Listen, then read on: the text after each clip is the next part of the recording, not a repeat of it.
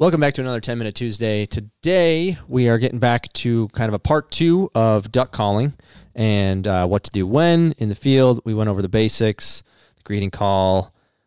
Feeding, chuckle. Yeah, quack, all that good stuff. And now we're going to kind of get more into advanced calls and when to use them. So take it away, Joe. Yeah, so I've been asked a lot of questions about this because the Midwest Fly was like, hey, what is that note that you're doing? How do I do that note? When do you do that note? Why are you doing that note? And one of the most asked duck calls, how do you do it, is the Cajun squeal, and why are you doing it? How are you doing it? Blah, blah, blah, blah. And just for reference, here's what the Cajun squeal sounds like.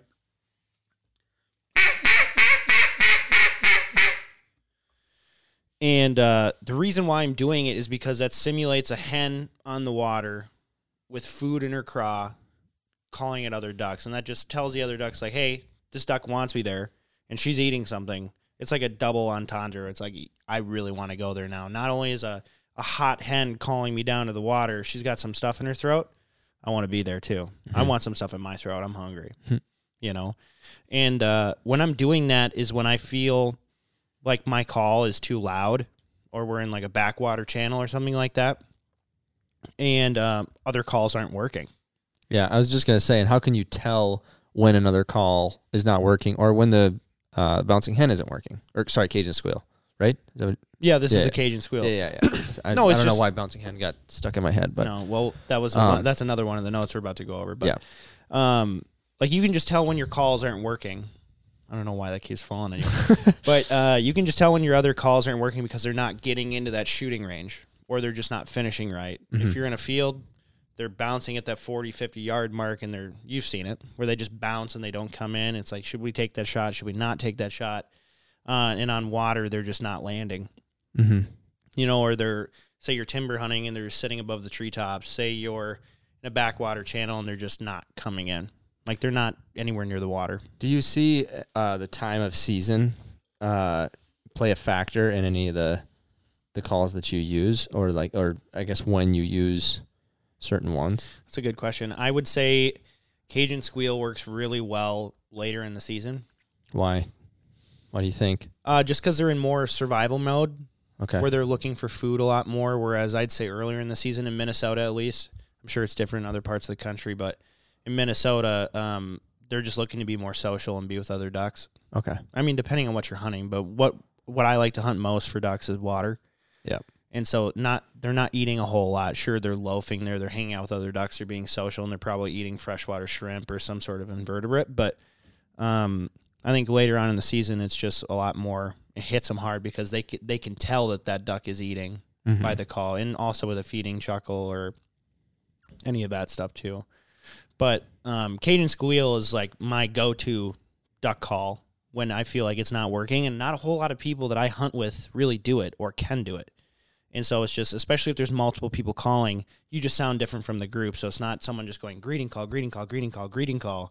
You just sound a little different. Yeah. You know? More ducks. Yeah. Sound like more ducks. Sound like more ducks. So then, so now that we've done the Cajun squeal, what's the next one that we would, that you want to go over? The bouncing hen. And this is what that sounds like.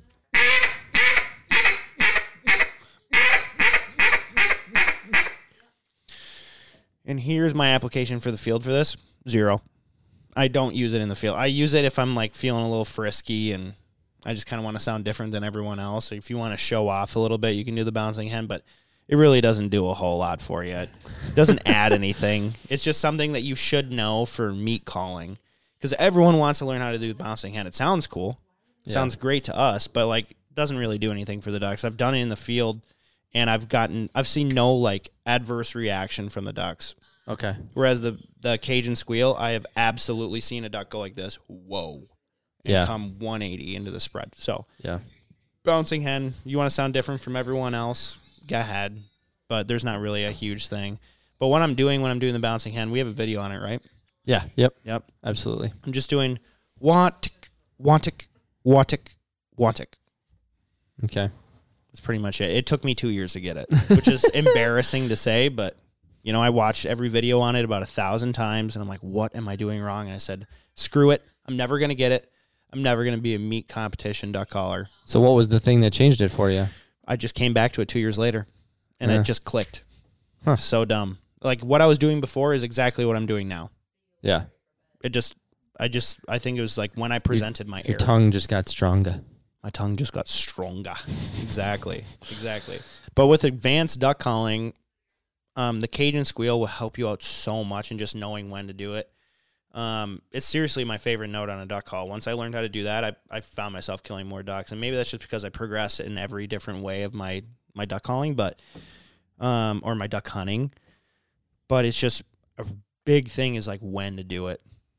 So, and in my opinion, you should be doing it within 60 yards because it's just quiet enough to where you're not going to blow them out, but it's loud enough to where they can hear it, and it's that extra finesse call for the ducks. Okay. Another note that took me to like the next level of duck calling is learning how to put my air through the call.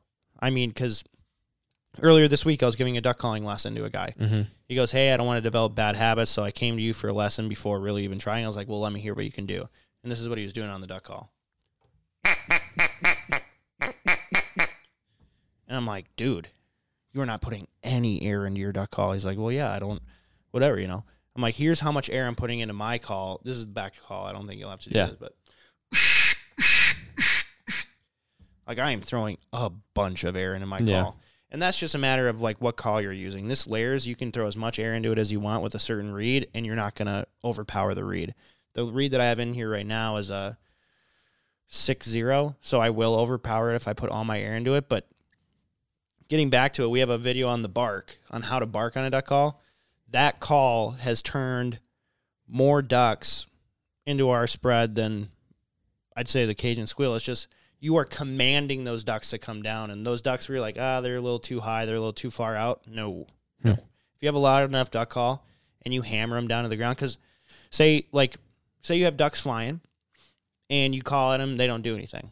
Okay, what does it hurt to call louder? Nothing. They're not coming in anyway. Yeah. And once I became like more confident as a duck caller, and I felt like I sounded good enough, and I just started wailing on the duck call, and then ducks would turn and they would come and check us out. They would at least give us a chance. And I'm like, whoa, that makes a huge difference. So to everyone out there, I would say practice it before just going out in the field and doing it with your friends, because you will get made fun of for sure, especially if you don't know, like if you're not like 100% on it. But get a duck call that you don't accidentally overpower the reed, and just start wailing on that duck call, like a huge greeting call from the top to the bottom. Yeah. I'll just do it real quick. Yeah, sure, go for it.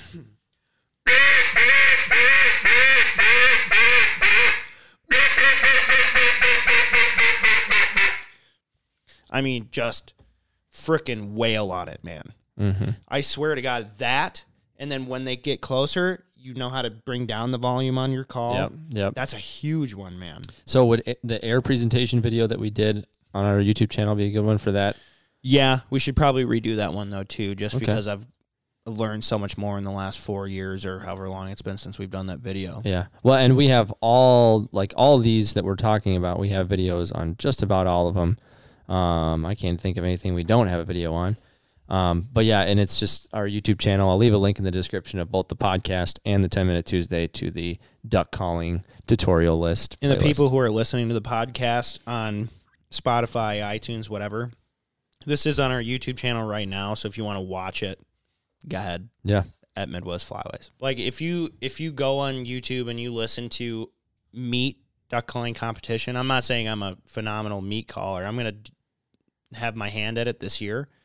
Down at the dive bomb contest, but if you go and listen to meat duck calling, those guys can make some disgusting noises on their calls. When you say meat, what do you mean? It means meat calling is when someone's trying to imitate. It's not like a Main Street routine where it's like the same thing over and over. It's okay. It's more of like a hunting style competition. Mm-hmm. It's like this is what people will do in the field when they're hunting. It's just trying to sound as realistic as possible. It's not live duck, but I kind of consider it live duck. But Corey Nickham is unbelievable on a duck call, and I learned a lot listening to him on YouTube, and he can make some disgusting noises on a JJ Layers. But like one of the things that I noticed that he does when he transitions from greeting call all the way down to a feeding chuckle, he does like these. He's going like he drags out his quacks in a way that made me want to sound like that, and now I feel like I can kind of sound like that. Yeah. I'm not Corey Nickham, but here's my take on what Corey sounds like.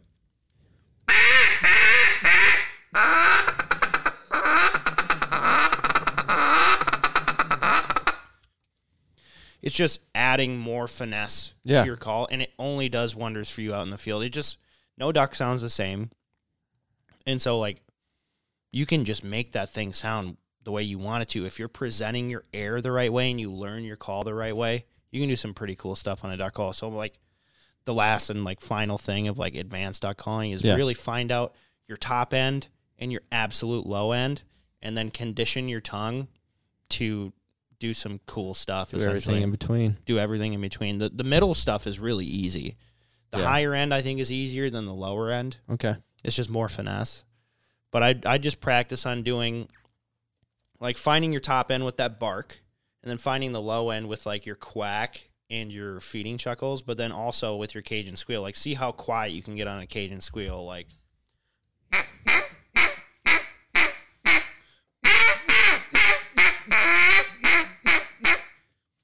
just really play around with your reed, essentially, and just figure out how low, how high. The medium, the in-between is super easy. Everyone can do that. But the low end and the top end is what separates a good duck caller from a great duck caller. All right. Well, so, very cool. Hopefully it helped. You guys out. Comment below. Let us know what else you want to know about duck calling, or really anything we can do 10-minute Tuesdays on. Or goose calling. Yeah. And another one that would be good to watch is when we just do 2 minutes, and this really helped me when I was practicing, but 2 minutes of filling the call for to help you practice. And we just have Joey go back and forth from the front of the call to the back of the call from each type of call, and then so that you can just listen to it and practice along with it. Because sometimes it's like, man, like, does that sound right? I've been listening to myself call in my car for the last 20 minutes, 30 minutes, and I've just gotten used to myself. Well, and here's the thing. Before we made that video, I would watch a video on how to do a note, and then I'd constantly rewind. Yep. And I'd be like, okay, he sounds like that. I'm going to do mine, rewind it, listen to him, stop, do mine, rewind it, listen to it again. This just makes it so you don't have to do that. Yep. So check it out. Thanks for watching, guys, and we will see you soon.